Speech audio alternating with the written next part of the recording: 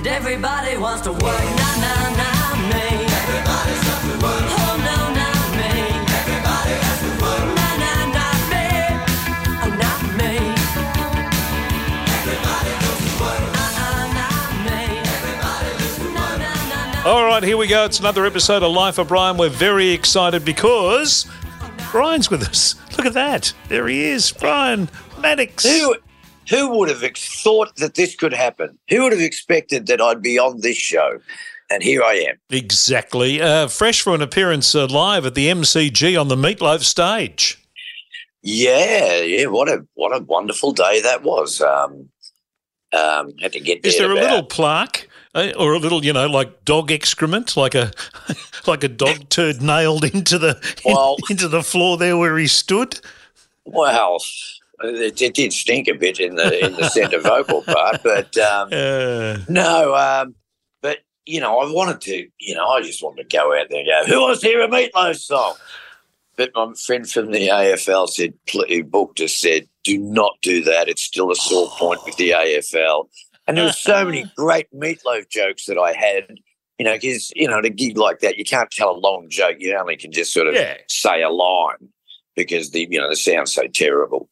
Yeah. But actually, it was surprisingly good. Our sound guys did a really good job, actually, because, the sound check there, sort of like the only thing coming out of the speakers around the stands is the vocals. It's like, hang on a minute. Well, there'll still be people in the southern stand this Saturday who'll hear you singing because it'll still be rolling around the top of that stand. It's quite freaky the way the sound works in that auditorium. Well, I don't know how many was at the game. I don't know. One of the staff suggested it was 50,000. All right. And for those in the band that hadn't played at the footy before, I've done it to the grand final, and I've done, final 4 weeks before Meatloaf went on. And they're sort of, we're looking at the stands, all the games on, and say 50, 60,000, I don't know. And the guys go, "Wow, this looks all right." And I go, "You got to understand, we're going to lose about 20,000 to go and have a piss, buy a pie, and get some beer." And fair enough. Yeah, that's exactly what happened. But reverse rock and roll mentality. Normally, when the band comes on, you've done all those things. But at the football, when the band comes on, time for a piss and a pie. Here we go. Yeah, well, the band comes on. Yeah, well, so we're still playing at 25, 30, 35,000. I don't know. It's hard to tell. So, yeah, it was good, and I thought we played well, and, just it's such a thrill just, you walk into the joint, and when it's empty and you're standing there looking at the stands, it's pretty awesome. And, of course, when you're in the band room, we were in the cricketers' change room, was our band room, but you just feel the urge to do a bit of coaching. So I'm there with the guys in the band, and I'm going, "All right, fellas, what you served up last night was shit. I tell you what, you could root my wife and murder my kids, and I wouldn't feel any worse than I did last night. Now, today's a new day. Tim, I like your jacket. All right, we've gone through the labour. Let's deliver the baby." You just can't help but do coaching cliches. And I'm sure Scott Kahn and Sean Kelly were just, about to burst through the banner and, yes, well, anyway. Well, what a great day. Let's talk about, it was a great day because your team won and they won emphatically and you're no, we're not talking about that. We're talking about Murcott's because they are our program sponsor, and then we're talking about the two great guests we've got. Murcott's telephone number, Brian? 1300 555 576, Kev. One more time, 1300 555 576. Now, you only have to ring it once and it will change a lot about your life and a lot about someone else's life if you get a gift voucher and give it to them, or go and do a defensive driving course, an advanced driving course, depending on where you are in the world of your driving. Go and talk to them. Ring that number or jump on their website, murcotts.edu.au. It will change your life and people around you like us who are driving on the same roads as you. Yes. We need you to be better. Now, go on the show today. We've got Ray Burton. Oh, I am woman, hear me roar. Well, he wrote that. He co-wrote that song with Helen Reddy. I know. How about him, eh? Yeah, and had lunch with you just the other week there on the Gold Coast at one of those sort of survivor lunches that you guys have. Yeah, he looks a lot like Rolf Harris, and I suggested that he should do a Rolf Harris tribute show, which I don't think went down too well, but not even with Rolf these days. I wouldn't have thought. I wonder how a Rolf Harris tribute show would go. No one wonders about that, Brian. No one. What about you have, those Night of the Stars they have at casino. You have Rolf Harris, Gary Glitter tribute. And there's another one. I can't remember who the other one is. Oh, there's several. A comedian comes out and does a bit of Bill Cosby. That'd be all right. Well, yes, you could, emceed by Jimmy Savile. There's any number of people you could throw into the mix there, but we won't get into that. We do have Graham Gouldman from 10CC, the man who he sang Gridlock Holiday. He wrote, he's written some great songs. He wrote Bus Stop for the Hollies. He wrote For Your Love for the Yardbirds, and then, of course, got into 10CC and wrote some unbelievably great songs with 10CC, who had 3 number 1 hits, 3 different singers. They're an incredible band, though. One of the most unpredictable bands of their time in terms of you never quite knew what the next song was going to sound like. They always surprised you. So we'll talk to Graham. They're about to tour. We're going to have a little chat about that as well, but mostly about 10cc and those days of writing hits for people like the Yardbirds and the Hollies. So that's all coming up. But Kev, where did they get the name 10cc? What's that about? I believe it was the amount. The folklore story was to do with the amount of sperm that a male contributes to the relationship on any given occasion. Okay, fair enough. That's probably a better idea than calling it spoofer. So, okay, fair enough. Yeah, imagine what Spotify would have been called if that had been the case. Anyway, that is... And he wrote the rather rude song that was I'm Not In. Well, he was involved in the writing of I'm Not In Love. Yes, he was. Absolutely. I'm not in. No, you're missing the point, Kev. I'm not in love. Once again, your punctuation is very poor. I remember that from grade 4 at St. Ulysses or wherever you went. No. Your punctuation was terrible then, and it's still terrible now. Let's get into Ray Burton. He's our first guest, and he, of course, is the man who co-wrote that monster hit, I Am Woman, but he's got a really interesting musical history apart from that. Let's delve into it. Hello. Hello, Ray. It's Kevin Hillier and BRIAN Mannix. How you going? How you going, Kev? And Brian, how you going, mate? Good on you, Ray. Yeah, really, really well, mate. And yourself? Yeah, I'm going good. Let's get stuck into it. Brian, do you want to start? No, I'll let you start, Kev. Okay. Well, I want to talk about the early days, if I can, Ray, because I grew up watching some of the bands you were in the early days on television. Yeah. The Deltones, obviously. You remember the Deltones for not a long time, but for a while.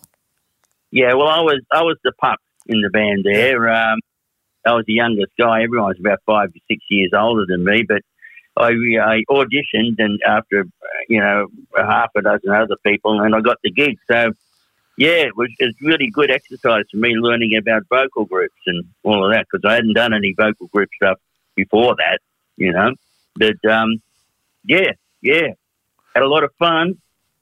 Yeah, yep. They were a boy band before there were boy bands. Yeah, they did. Yeah, they sort of were. And then from there, you went to the Executives. Yeah, exactly. We were a harmony band too, because we had 3 lead singers. I took a lot of that harmony knowledge with me to the Executives, and we were doing fifth dimension stuff and, quite complex harmony stuff that no other bands in the country were doing at that time. Mississippi weren't around and LRB weren't around, so we were about the only ones doing it.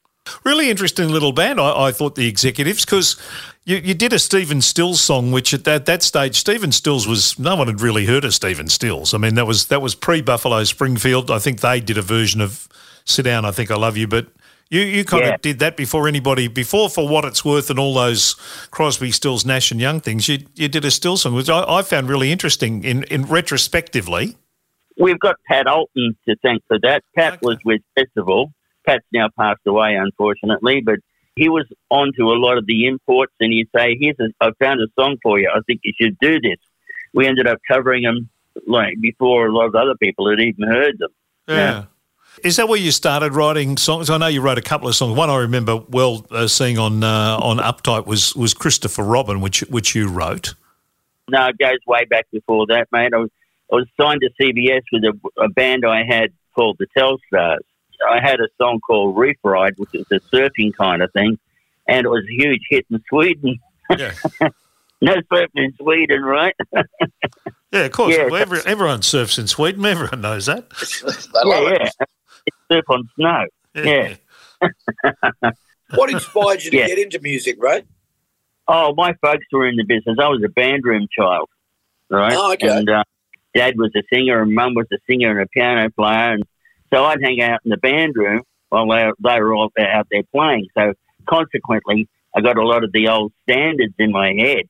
And they say, well, yeah, you're not old enough to remember those songs. I said, well, yeah, I was a 3-year-old in the bandroom, right? Getting saturated with this stuff. Yeah. Well, yeah, I don't suppose you had much option but to get into music with with that kind of upbringing. But yeah, okay. Yeah. So you weren't a Beatles fan or anything like that. A lot of people say, "Oh, I saw the Beatles and then I got into music." But yeah, I love the Beatles. Yeah, fantastic. Yeah, right.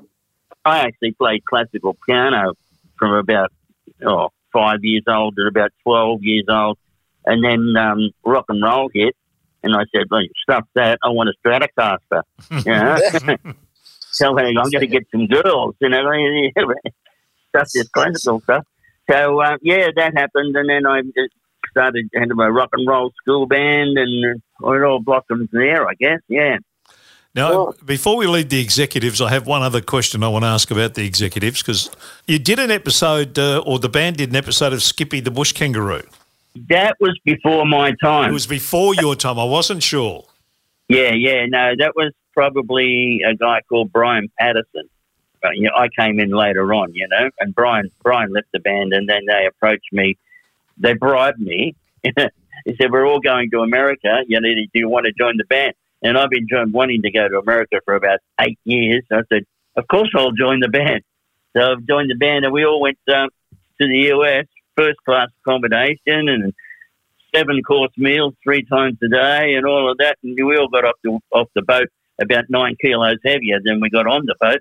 And it was a wonderful time, though, and the Acapulco Gold wasn't bad either. So what was that? Was that the early 70s? Was that 70, 71, around there, or before then? Yeah, 1969, actually. We went on a ship called the Oriana, which isn't around anymore, P&O Lines, and then we came back on the Orsover. We used to call it the Arsover because we got caught in some very big seas off Hawaii, and it was just, could talk about rock the boat. People seasick everywhere. But, well, you're sparking memory cells here, Kevin. So what did you go to America because you had a deal there, or what was the reason to go to the States with the executives? Yeah, we had a deal there. The manager, actually, Bobby Rydell, remember that name? Yeah. Yeah. Well, his manager was out here and he saw us perform and he was blown away with us. He said, oh, look, you guys have to go to the States. You're a walk-up start. You're a cross between the Mamas and the Papas and, there's a couple of other different US West Coast bands. He said, you got to get there. So he sponsored us over there. We started recording for family productions and the band split up. After about 3 months recording, we had a producer that made us do things over and over and over. It's like Groundhog Day. So the band split up and I'd already had a dozen songs of my own. So look, I'm going to go do an album of my own. And then Gino Cunico said, well, why don't we do a duo? Because duos were really huge at the time with Longers and Messina and Seals and Croft and all of that. Yeah. So we did a duo. It was called Burton and Cunico. And we toured at least 48 of the US states, doing all the colleges and the universities, and worked with Jimmy Webb at Brigham Young University in Utah. Oh, we did some amazing stuff. Billy Joel, toured with him. Yeah. Did you make the record, Ray? No, it never got made. But did you do a duo record? You said you had some songs you were going to do. We did, yeah. Record. We did a duo record. It's called Strive, Seek, Find. Yeah. And we actually topped Sly and the Family Stone for 1 month there and on the charts, and we thought, wow, because we really liked Sly and the Family Stone, and we were doing better than they were. We said, what's going on here? They like it. What happened to Gino, Ray? I've not seen anything of Gino. Is he still with us? Yeah, he's still around. He's over there. He ended up in the restaurant business. Oh, okay. And Reece Clark, the drummer, he's still over there. And I don't know if he's still playing drums, but he played drums for quite a while. He played drums with Billy Joel, a lot of different bands over there he was drummer for. He was quite a good drummer, yeah. But he's still over there. Gino's still over there. Gary, the bass player, passed away, unfortunately, and Brian King's still around. He's down around Dapto way somewhere in New South Wales. Yeah. What about Carole King, the singer? Well, that's very mysterious because she ran away with a singer called John Sands and became... I remember John? Yeah. Well, she became a Seventh-day Adventist minister, and, she's become very, very reclusive. I haven't talked to her for years and years and years, Oh, wow. Good. John Sands was and I mean this in the nicest way, the pretty boy who came out of Brisbane who had a couple of I won't say huge hits, but a couple of medium-sized hits in that late part of the 60s. Yeah. Well, he ran away with Carol. There you go. Yeah. I'm presuming John Sands is not the John Sands that made the game Twister. No. That's another John Sands. Okay, just for the listeners, I just want to clear that up. Not the same John Sands. So that's the executives. We've got the executives done and dusted now. So where to next? When do you go to America and start, sort of carving your niche out as a songwriter? Well, with the executives, that's when I ran into Helen Reddy over there. We'd already been together. Well, not together, but we knew each other from working the scraps, and the RSLs and the league clubs and all of that all around. And so we were like, two patriots in Hollywood, and we just hung out together. And she invited me to a few of the women's libs meetings, right? And I was the only bloke there, which is like quite disconcerting. And I would cringe in a corner while they all whinge about their husbands. And it was like, oh, my God, what am I doing here? And da-da-da. So she invited me to a couple of them. She was quite adamant about it and, wanted me to be there. And I said, look, if you feel that positive about this women's lib thing, why don't you write something down? So she wrote it down and it's more or less in prose form. And I took it home and reshaped it and did all that and then recorded it on a 4-track T-Act, bounced it over to a 2-track Revox, then bounced it back onto the T-Act so I could put an extra 2 tracks on, and then put it on a cassette and presented it to her. And they went crazy. They went, wow, this is great. And so they took it as Capitol Records. It's what you call a sleeper. It sat on an album. I Don't Know How to Love Him album. Sat on the album for 2 years doing absolutely nothing. Then they released the movie Stand Up and Be Counted, the feminist movie, and they married the song to the movie. And the rest is history. It took off like a fireworks display, Yeah, and I had a #1 hit in every country of the world just about. Wow. It still gets played. I know. 1,000 times a day, I'd reckon. Someone's probably playing it right now. Well, I wrote it in August 1970. There you go. Wow. And we went on the album in about September, October 1970, and it sat there till 1972 until it got released with the movie, right? And then, it just went boom. Now, Ray, everyone listening to this, and Brian and I included, would be sitting back here now thinking, my God, that's a what a watershed moment that is in your life to have a #1 song all around the world. This should be the absolute start of the best period of your life, but it didn't kind of work out that way, did it? No, look, it's a long story. It's actually a movie, right? Because we went over there, and this same manager, Bobby Rydell's manager, who's now passed away as well. All this is a long time ago, back in the deep mist of time. It turned out he took all our passports and sent them to a lawyer in New York, right? He said, I'm going to get you all green cards. And we were a bit green ourselves. We said, oh, excellent, so we handed over our passports. As it turned out, he owed the lawyer in New York, about 40 grand, and hadn't paid him. So the lawyer held onto our passports, and meanwhile our B1, B2 visas expired.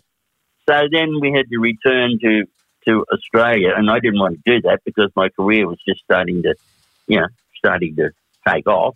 So I went to Canada and tried to fix it up, and that bounced. So I had to come back as a Canadian with Canadian ID that I borrowed off a mate of mine. Right. And then a few months later, I went down to Mexico to try and do it, and that bounced as well. And so anyway, I ended up back in Australia, standing on the shoreline, Bondi Beach, staring out over the ocean while my song was number one all over the world. And I couldn't do anything about it. Yeah, so then I went to the consulate in Sydney about 6 months later and had a good chat with him. He stamped my passport, and I went back. And I went back to the States again, and then chased up money that I was owed and, all of that. Well, that's the other thing, I guess, that immediately you would think is that this is set you up for life and all that, but you had to struggle to get your dough, didn't you? Oh, yeah. They ripped me off for heaps. Yeah. On what pretext do they deny your money? How did that sort of work, right? Well, what excuse can they give you to say, no, you're not getting the money? What did they say? What kind of shit did they give you? I was in Australia unable to get out, right, because of the immigration thing.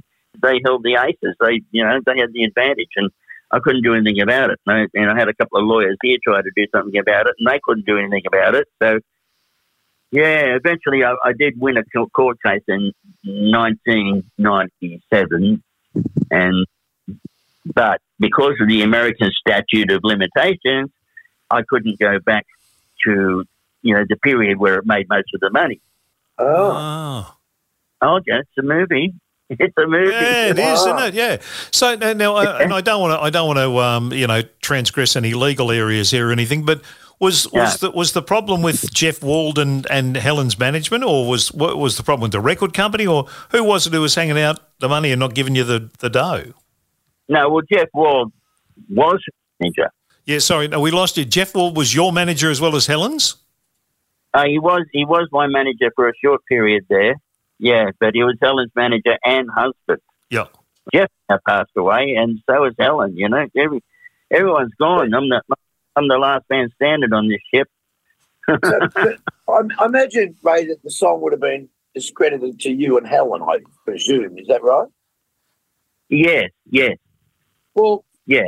I suppose the record was, as a writer, you get 6% or something like that. So surely your 3% should have just been held for you.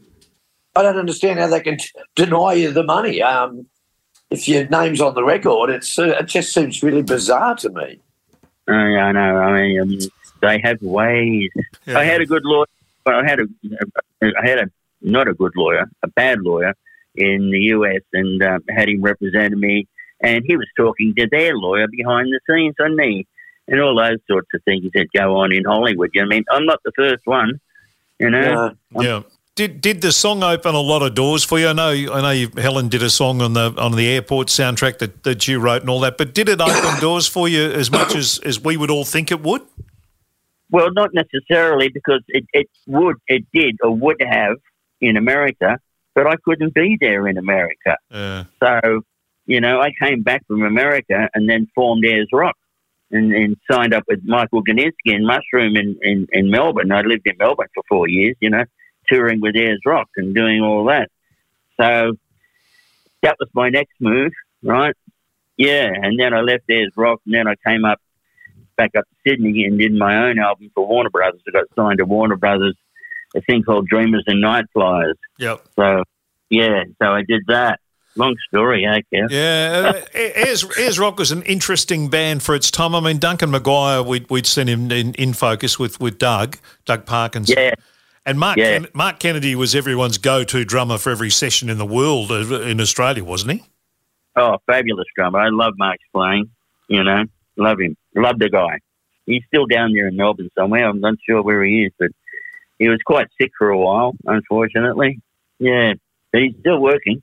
It always struck me that Ayers Rock was a band that didn't quite no one knew where to put you. No one knew what kind of rock and roll sort of genre to put you in. Yeah, I know. Well, I kind of left the band because of that. You know what I mean? I had a whole bunch of songs. They were more West Coast California rock sort of stuff, you know. They wanted to go off on the weather report jazz angle. And I said, guys, this isn't going to sell too well. You know, people just, might be very good, but they don't get it, you know. So, yeah, they did that. And I actually pretty much fired myself. You know, I said, look, okay, I'm out of here. And I went backpacking in New Zealand for 3 months. Yeah, contemplating my life. And what did you come up with, Ray? Give it up. Get out of the music business. What are you doing? You know, you should have been a plumber. Yeah. No. It's something you can't give up. You know, it's like being an artist, a painter or something. You know, you're never going to stop painting. You know, it's the same thing. I'm never going to stop writing songs. I'm still doing it now. And I don't know whether I'm going to be mailing them off to the moon or whatever, but, I mean, I've got about 14 or 15 really good songs at the moment that I can make an album with, but who's going to buy the album? Yeah. You know? It's not much incentive to write songs these days because, nobody buys records anymore, and then you get your song on Spotify and you get 1 million hits and you get $1,000 for it. So, I know what you mean. I've got a shitload of songs, and I just sort of think, well, I'll record a couple for my sake, but it's not like the old days. You go, right, I need 10 songs to do another album. Those days are just gone. It's really frustrating. Yeah, I know. It's very, very frustrating if you're a writer, you know. The only way you can sort of fuck out of it these days is if you synchronize it with visuals, you know, like with a movie or Netflix or something like that. If you can synchronize it with that, you'll get some residuals and you'll get what they call synchronization money, you know. Yeah. But other than that, no, mate, those days are long gone, Brian, you know, long gone, How many, speaking of songs in movies, how many of your songs have been in movies? No. Obviously, I Am Woman would have been in a few, I would imagine. Yeah, that's been in a few. What was the one with Julia Roberts? It was in that one. And Sex and the City movie, it was in that. And Best Friend, when Helen was the nun on the plane in Airport 75. Best Friend, that was one of mine, Best Friend. Yep. Yeah, not many, actually. There's a few. It's hard to get in place, you know. That'd be a great thrill, I reckon. The first time you hear one of your songs on the radio, it's a fantastic moment.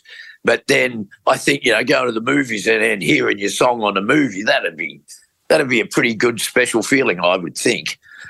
Well, it is. But they've got to do something about the credits, you know, because, it's always the songwriters and the music. It's not just me, it's everyone.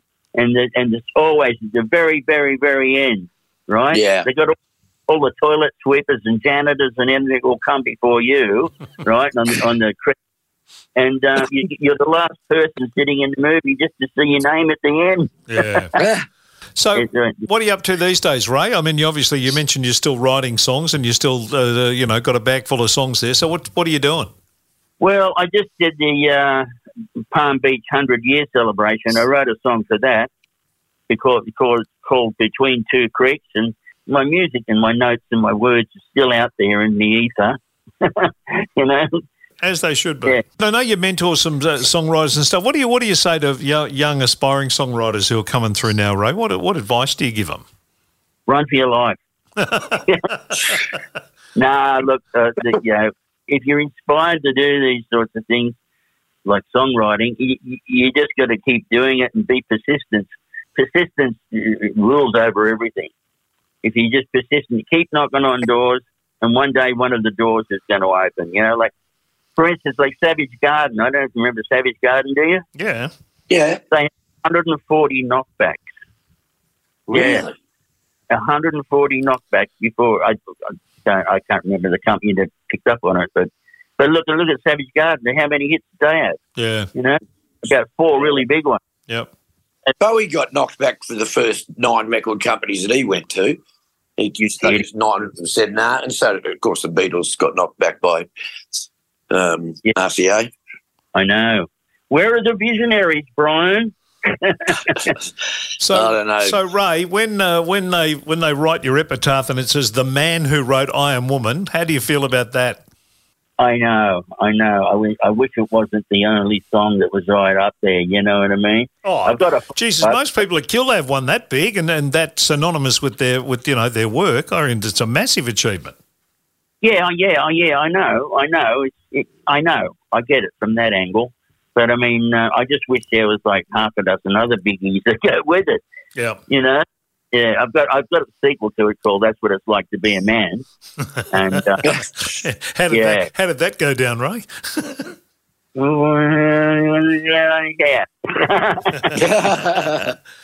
Mate, you should be enormously proud of that. I mean, it's an iconic song. It's just a bloody benchmark song for the world, really.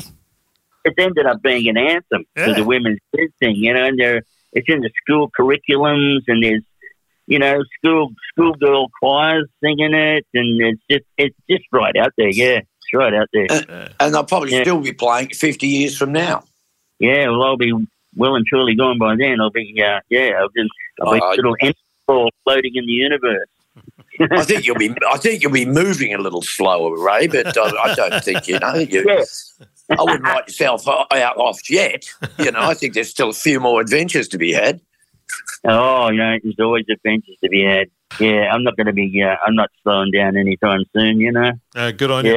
I know you'll bump into Brian, another one of those Gold Coast survivor lunches that he's now frequenting now, and he's a lot of fun. Yeah, they're real good. You know why he goes, Ray? He goes because he's the youngest rock star in the room. Yeah. I feel like Brad Pitt. Like, right. You know, everybody else is in their 70s. I'm in my 60s. You're beauty. Yeah, there you go. You're youngin'. Thanks for your time, mate. We really appreciate it, and good luck for the future. Thanks so much for having a chat to us. Well, thank you very much, guys. Right, thanks, Ray. Cheers. Yeah, cheers, mate. Thanks, Ray. See ya.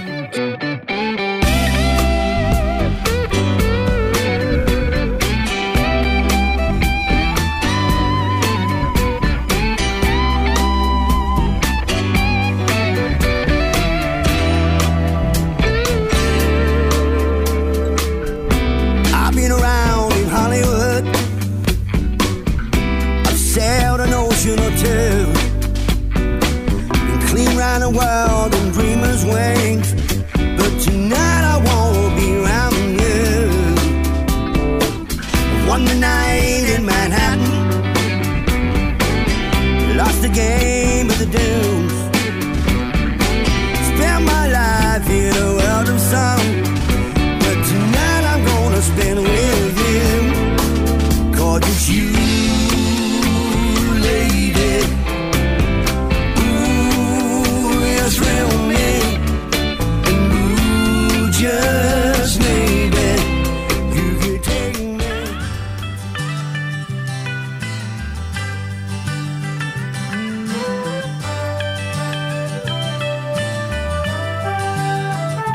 I am woman, hear me roar, in numbers too big to ignore, and I know too much to go back and pretend.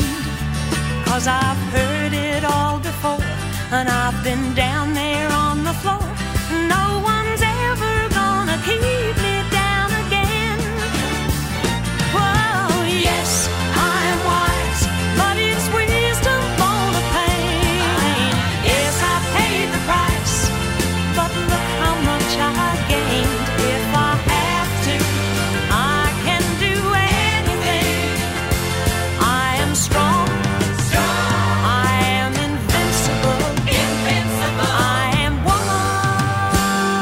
I am woman, hear me roar. That's Time a kangaroo down, sport. Time a kangaroo down. That amazes me that whole legal and tying your money up and not getting your money for this. I'm still scratching my head about how he is not in some huge, great big mansion somewhere, just counting his money from his royalty checks every 5 seconds. Well, it probably gets played. Oh, all the time.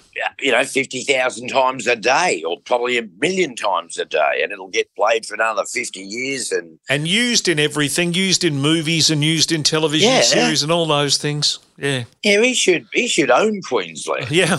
Yes, he should. He should own your place. Someone should. I do. Yes. I own it. It's all mine. I'm not paying off a loan. All right. Well, the terrific that we got Ray on the program, because I loved the executives and the early stuff that he did before he wrote I Am Woman. So good to have him on the program, and stay well and healthy, Ray. Now let's get to our second guest, who is the man who, of course, is about to tour here with 10cc, founding member of 10cc, and a man who wrote some of the most iconic songs of the mid 60s for bands like the Hollies and Herman's Hermits and the Yardbirds. His name is Graham. I think they wrote a song for a band called Sprog as well, Kev. No, they didn't. They did write did he write the Hot Legs song for... No, I don't think he did. But let's get to Graham Gouldman from 10cc. Very lovely man, and it was fantastic to catch up and have a chat with him. All right. Hello. Hello, Graham. How are you? I'm fine. Kevin. Yes, it's Kevin. I'm very pleased and privileged to talk to you. Thank you, mate. And looking forward to your tour. Yeah. You're well? Yeah. Everything's good? Yeah, very good indeed. Thank you very much. Let's start by talking about what an amazing legacy 10cc and your songwriting is for you. How do you sort of just sit in your house in London now, look and think about that? Do you get a chance to have a think about what you've achieved in that 50-plus years that you've been doing this? Only when you mention it. Otherwise, no. I'm more interested in what I'm doing now and what we're going to do in the future. I tend not to think about, it's like I've been asked to write a book many times, but I don't want to go back over the past. There's too much good stuff going on now and in the future, so it doesn't interest me. So when your writing process these days, is it a different writing process to what you did when you were, in 1963 or 4 when you were churning out some of those great songs? No, the process is pretty much the same. In fact, it's definitely the same.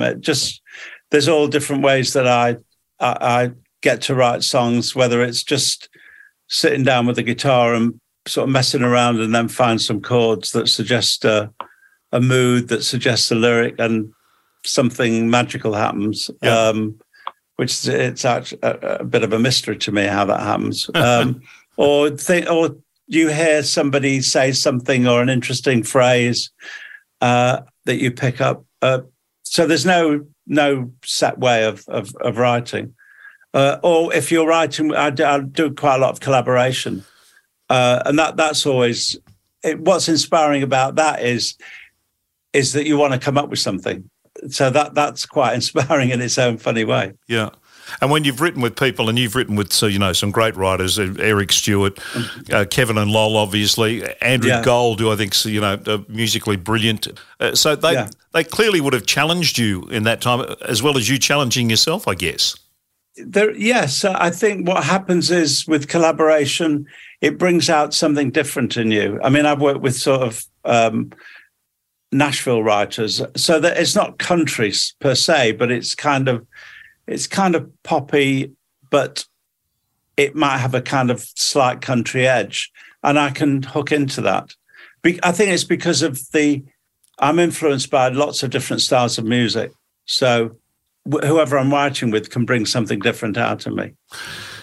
Going back to your really early days, skiffle is the kind of music that is such a broad spectrum of music and has so many sounds and things going on, as we saw with what the Beatles produced, and they were into skiffle, as you were with Lonnie Donegan. That's one of those open book kind of musical educations, isn't it? Yeah, and doesn't get talked about enough, I don't think.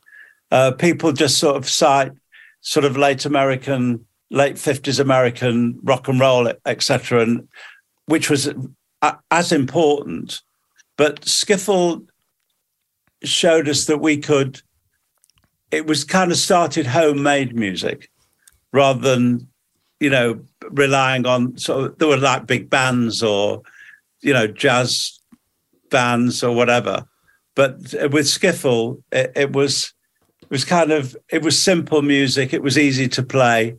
And it was very important, I think, in the development of certainly of British pop music. Well, you had washboards and you had people making bass guitar sort of implements out of boxes and things. That's right. You'd have like a bit of string on a rod attached to a box, and it wouldn't make a note, but it just sort of make a dum dum dum dum sound, a rumbling and that noise. was good. That was good enough. Yeah.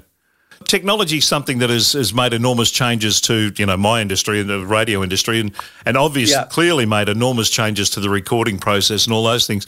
Have you embraced and enjoyed those technical changes? Yeah, I have. It's been particularly during the lockdown where, everybody's got studios at home where it wasn't possible to be playing with other musicians, but everyone was recording. All the musicians I know, everyone made their lockdown album, and me included.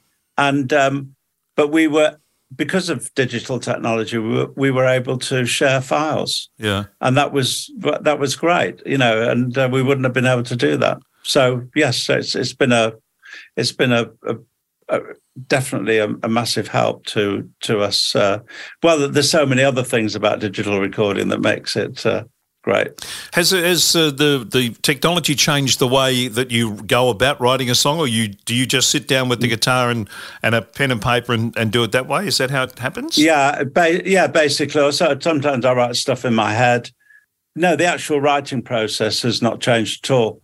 It's just the recording process, really, and the being able to share files and work with people all over the world. So how close to what you either write in your head or write down on a piece of paper or play on the guitar, how close is what you come up with to what it finishes up like? Is it often disappointing? Is it often more exciting? Or it's more exciting. It's better. It's better. Because you write a song and it's just you and the guitar. But then when you start recording, so you put bass on and other guitars, then you put the vocals on, then you start doing the harmonies. And that's when it kind of comes alive. If your instincts are good, you'll recognize that you have something good right away. And also, if the song wasn't good enough for you, you wouldn't record it anyway. So when you took, I think it was Graham Nash and Tony Hicks into a toilet to play them play them bus stop. Are you telling me it sounded different in the the 3-man toilet that you were playing it at than what I hear on the radio 4 million times? Well, the song is the same, but with the Hollies, great, they're great playing and their brilliant voices, it sounds like 1,000 times better. But they recognised that at the heart of it, there was a good song, and that's what it's all about. And so, with a lot of songs that of my generation, they can be played just on one instrument and they'll still sound great. But then, of course, when you add harmonies and other instrumentation, then it becomes something else. So when you go from the simplicity of being in a toilet with Tony Hicks and Graham Nash playing bass, and then you go to what you guys did with I'm Not in Love in the studio, that is just poles apart, isn't it? Yeah. But the thing is, I do another show called Heart Full of Songs, and which is kind of like a semi-acoustic show. So the versions are very, very cut down. And I've played I'm Not in Love with just me and a guitar, and it still sounds good because the song is good.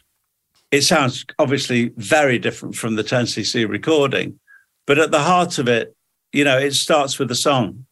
Yeah. Oh, well, I mean, and you and I are both Beatles babies and grew up listening, and those songs can be orchestrated till the cows come home, but then you still hear Yesterday played on a guitar and a piano and you go, oh, wow. Yeah, it's still fantastic. Do you still have oh, wow moments about some of the stuff that you've written over the years? I think when I've written something good, I might not go, oh, wow. I might go, that's pretty good. Or good enough to finish, like a song. When you start a song, it has to have legs, to make you finish it. When that happens, that's a wonderful feeling. I mean, the creative process is so satisfying when you know you've got something good. That doesn't mean to say it's a hit or anybody else is going to record it or whatever, but you know, this is a very good piece of work. Yeah. It resonates with you, and hopefully what resonates with you will resonate with you. Yeah. What resonates with me will resonate with you. Yeah. There's a lot of songwriters use the expression, I know it wrote itself. And for Correct. someone who's never written a song in his life, that just staggers me. Yeah, it is. Every songwriter says the same thing. So it starts off, and I call it chasing the song because it's coming out and I'm just like following it. Yeah. Like, what's happening here? How did it happen? I wasn't even conscious of it happening, but there it is. It's a mystery, and I tend not to want to know what the mystery is or how that works. I mean, I think there's something going on in your subconscious. Sometimes it's almost as if the song already exists in your subconscious, and the right mood sort of brings it out. Yet, in reading all the things that you've done, that experience in New York when you went and worked for the bubblegum people, of it sort of being a 9-to-5 job and almost a sausage factory type existence, was something that you really didn't enjoy at all. No, I didn't enjoy it at all. But it did have some good did come out of it. In that, I went back to the UK to the studio that I was a partner in, and Kevin, Lol, and Eric were there, and we worked on those songs in Stockport at our own studio, and that really helped to bring us all together. So although artistically it wasn't a very good time, but it did benefit us all in that it brought 10cc together. What did it? I mean, you can become cynical very easily in this industry. Did it make you cynical about the songwriting process or the business as such of songwriting, or did you just go, okay, I did that for 3 months, that's all, I can move on? And yeah. I mean, the idea for Kasnet's Cats, who were the company that asked me to go over to New York to work with them, was that they wanted to elevate the product that they were making. So I wasn't really writing bubblegum songs, although they were famous for it. Yeah. I was writing regular sort of pop songs. Yeah. And so I don't regret it because of the, what it resulted in part to bringing 10cc together. Yeah. When 10cc sort of was forming and it was at the back of Hot Legs and you talked about Strawberry Studios, which was the studio that you were a part owner of. When you were kind of mucking around and doing stuff and Donna was coming along and The Dean and I and Rubber Bullets and those fabulous songs you did in those early days, did you know that you had a chemistry and a foursome that was actually going to be something really big? Yeah, we did. Yeah. We were very quietly confident that we would do something, and obviously we didn't know exactly how or what. But our first single was a big hit in the UK, so we knew we were doing something right. As a radio bloke who started on the radio in 1973 and played all these songs on the radio, the thing about 10cc that I always loved was your unpredictability. Yeah, well, we had certain, not rules, but principles, if you like, in that we would take the song. First of all, whoever wrote the song, we all took ownership of the song as if it was our own. Insofar as the production of it, can we make it better? I'm going to suggest that we change the chord here or rearrange it like this. And there was that, and there was also, we would get the best person for the job to do whatever it was, whether it was playing guitar or lead guitar or singing, particularly the singing. So we had 3 number ones with Rubber Bullets, I'm Not in Love, and Dreadlock Holiday. And there's 3 different singers singing lead vocals on those tracks because they were the singers that were best for the job. Yeah. Was that a park your ego at the door and we all walk in and just discuss it like big grown-up human beings and not egomaniacal rock stars? You know, we were very good like that. It was when we try something, we used to have a little sign that said next. So someone would go in and try something and before put the sign up next. But no, we were sensible about it, you know, and it worked out very well for us. Because the band really, I mean, when you look at the band had an embarrassment of riches, a bit like the Beatles in terms of, you know, everyone could play all sorts of instruments. Everyone could sing really well. So to get the gig to sing I'm Not in Love or Rubber Bullets or, you know, Dreadlock Holiday or whichever one it turned out to be was a sought after gig. Yeah, and also we had our own studio as well.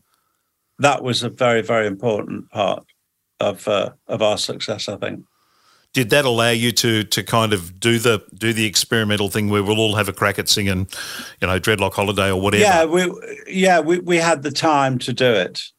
Who knows what would have happened if we'd have gone into a regular studio for 3 hours or 6 hours a day. It just gave us more freedom, I think. Yeah.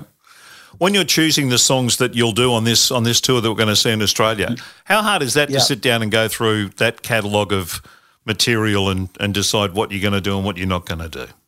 It's not really difficult because I start off always as I'm going to see the concert. So what do I want to hear? Yeah. So I know there's certain songs I have to hear them, and if we didn't play them, I'd go, why the hell are you not playing that? You know. So it's actually quite easy, really.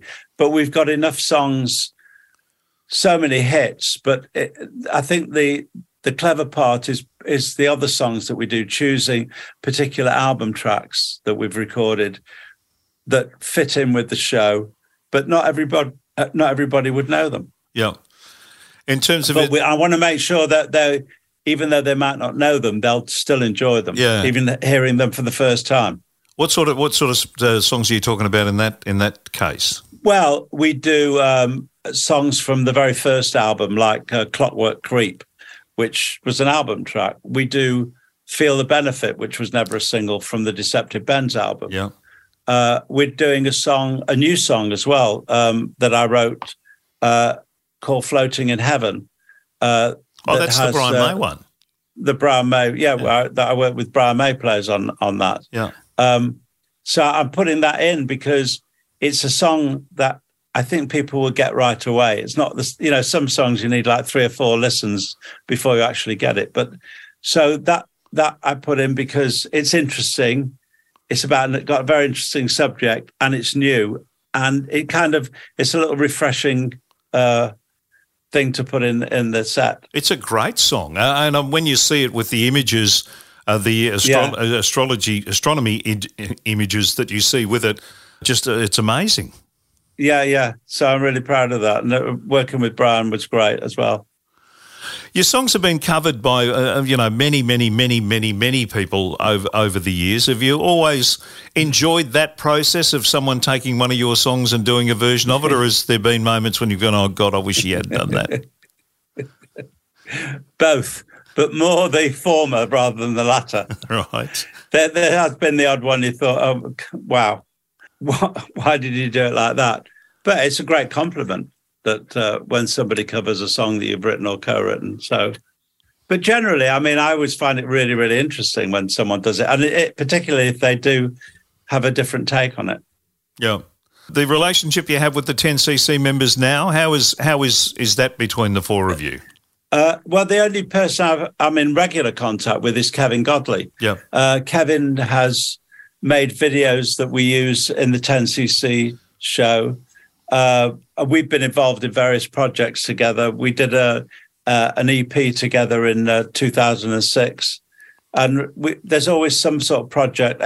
Actually, Kevin's just made a video for me for a song that is going to be on my next solo album. It's a song that required some visuals, and he's made a beautiful video for it. Yeah. Is it as simplistic as the vision that Kevin and Lol had was they were moving off into kind of more of a visual part of the creative process, and you and Eric were more still into the kind of just the doing the music and not that? Is that a simplistic version of that? Their involvement in videos and the sort of MTV area actually came a little bit later. Oh, okay. It was really an album they were working on that featured an attachment to the guitar that they'd the gizmo. Invented. Yeah, the gizmo, and the album. They were making an album, but it wasn't just a single album. It was a triple album, and it was taking a long time. And we needed to get back onto the cycle of writing, recording, rehearsing, going on tour, promotion, etc. And they were very into what they were doing. And actually, I think they got fed up with it. Things had got too predictable for them, and they didn't like that. And they decided that they'd had enough. Did that which hurt? Was a great shame. Did that? Yeah, very much. I'm very. I was very upset about that. And Kevin and I have talked about quite at length about it, about how we should have handled it. But we're all very clever after the event. Ever a time when the foursome could have reunited for something post all that? There was talk of it at various points, but it never really came together. Yeah. I want to talk to you about Andrew Gold, because I am a huge fan of Andrew Gold. I think he's a brilliant songwriter and a really good singer. And producer and all-round musician as well. That came back because the record company wanted to put you together with an American sort of that's right, a writer-producer. Yeah. So, but it sort of finished up being beyond that for you. Well, it did. It didn't really work, actually, although the three tracks that Andrew co-wrote and produced with us were all singles, so that says something. But it came at a time when Eric and I went on a break. We'd had enough of each other, I think. And but I was very fond of Andrew and recognised a kind of a kindred spirit in him. And I said, I've got a little studio at home. Come over to the UK and come and stay with me for a couple of weeks and let's see what happens. And he stayed for about 6 months. And we really bonded and made, I think, some fantastic music together. And we were talking not long before he was suddenly taken from us about doing a new album together and doing some work together. Yeah. Extraordinary talent. Yeah, absolutely. And a couple of those, I'm surprised a couple of those songs that you did with Wax weren't bigger hits than they were. I think one of them was an enormous hit in Sweden or somewhere, wasn't it? Right Between the Eyes was in the Spanish charts for about 6 months. And it might have had something to do with the fact that our record company guy in Spain was called Jesus. So that might have something to do with it, I would think. Who knows? Have it in your contract that every A&R person in every country in the world has to be called Jesus. Yeah. Or at least Jesus. Jesus, yeah.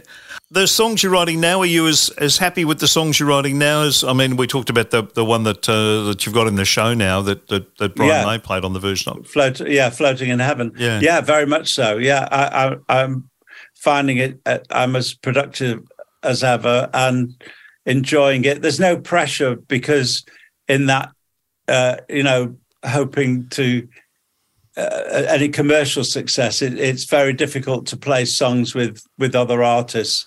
So many artists write themselves or already have like built-in production teams. It's quite simple, really. If I like it, I record it. Mm-hmm. And I'm sort of in control of the whole thing. I'll put an album together and then put it out, and I hope you like it. And if you don't, well, that's okay. I've already had the pleasure of the writing and the recording and the whole process I love. Yeah. Do you know how many songs you've written? I know it's somewhere towards 1,000. Wow. Yeah. I think there's some kind of different versions of them in there, but it's a lot. Does that include the one that you wrote when you were an 11-year-old and you got your guitar from your cousin or whatever from Spain and you banged out your first song? No, that's not in there. No? Didn't make the cut? It was like 3 chords that I discovered, just playing with one finger over the frets. I guess that was the first thing I ever wrote. Then was a massive gap till I was sort of 17, 18. The Yardbirds might have been able to do something with that, Graham. Possibly. Maybe I should revisit it. Must still be a buzz for you when you're cruising around and For Your Love or Bus Stop or No Milk Today, or you stumble across one of those songs being played on the radio. Yeah, no, it's great. It is lovely. There's always a weird moment when you say you're getting to an elevator, say, or something, and something that you've written or co-written comes on, you go, I know that. And then it's like for a millisecond, and then you go, oh, yeah, I wrote that. That's right. I mentioned Andrew Gold. I want to ask you, you toured with Ringo because there's an Australian connection there with Colin Hay from Men at Work who plays with Ringo all the time. Colin Hay, who we went to see playing in London a couple of weeks ago. And yes, Colin was part of the All-Star band, and a joy to work with, as was everybody in the band. It was great. Yeah, loved it.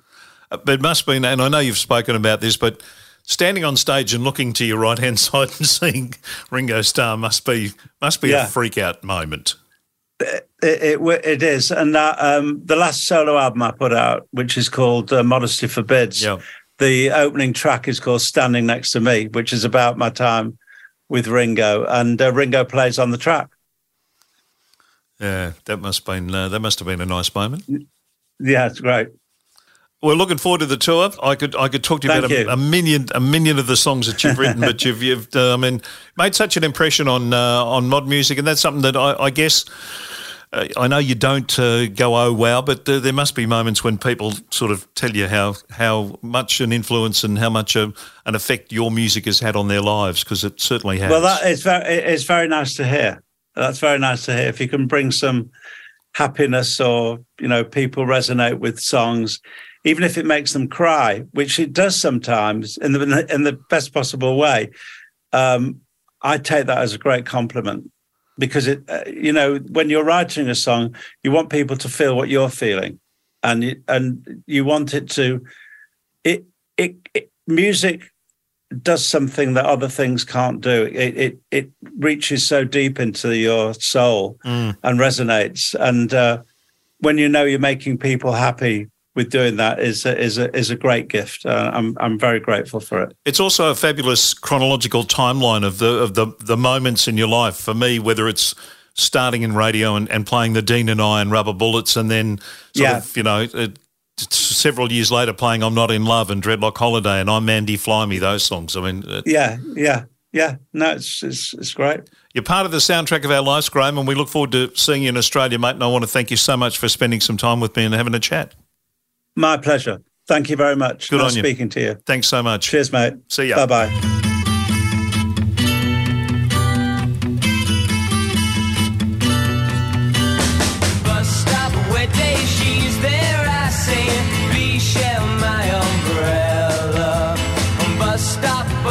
She stays, love grows under my umbrella. All that summer we enjoyed it, wind and rain and shine. That umbrella we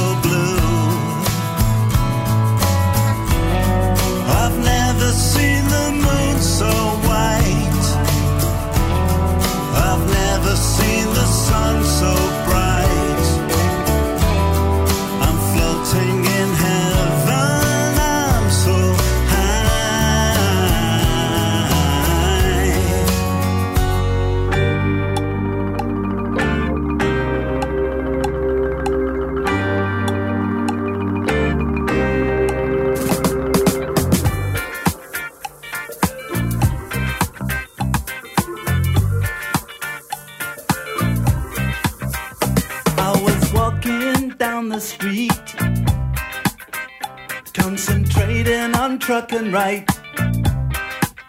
I heard a dark voice beside of me, and I looked round in a state of fright. I saw four faces, one man, a brother from the gutter. They looked me up and down a bit and turned to each other.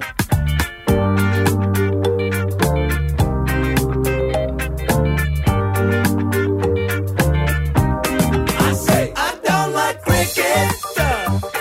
Oh no, I love it.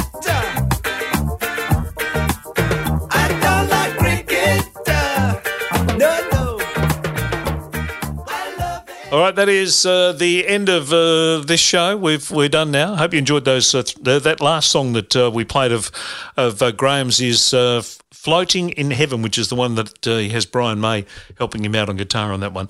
Now, what we're going to do, Brian, I haven't told you about this yet, but this is one of the things that we're introducing starting on the next episode. At the end of each show, I'm going to play a song by a new Australian song, because the Australian songs don't get played anywhere anymore, and there's all these people making these great new songs. Now, we talk a lot in this program to people who've made songs in the past, and we play those songs, and more than happy to do that, but there's a lot of people still making some great music. Your friend Tim Henwood's got a new single out that we're going to talk to him about. All right. There's a duo knocking around who we're going to play their song in a couple of weeks' time. I was listening today to... I guess the rest of the shows will just be one of mine, I guess. When are you doing a new one, are you? I think I've got a couple that you haven't played on the show. Well, I think we'll play them. But Murray Cook from the Wiggles, his band, the Soul Movers, who we've had on this program, they got a new song out, which is really good. So we're going to, at the end of each show, play one of those songs. One of these new Australian songs, or newest song by an Australian artist. It might not be someone we know, it might be someone we don't know, but just if you know of anybody who's still making really good music, it's not getting played on the radio, it's not got a TV show that it can go on, so you only hear about it on podcasts and online and stuff, so we want to help. Yeah, I think that's a great idea, Kev, and I'm glad I thought of it. And we will be playing some really good stuff. So Timmy Henwood's one. We'll talk to Tim in the next week or so and get him on the program and play his new song too. He's the nicest man in rock and roll. Yeah, he's a good fella. And a reminder about Murcott's. Give him a ring. That number 1300 555 576. Kev. Murcotts.edu.au. That is the website you need to go to. Hope you enjoyed this edition of the Life of Brian podcast. More coming. Brian Cadd's going to join us and have a chat in the coming weeks. Randy Backman and his son Tal Backman are going to join us and have a chat. So we've got some good people coming up. So, sounds like you're taking care of business there, Kev. He's here all week, ladies and gentlemen. No, he's not actually. He's going right now. See you, Brian. Direct to the bar, Brian Mannix.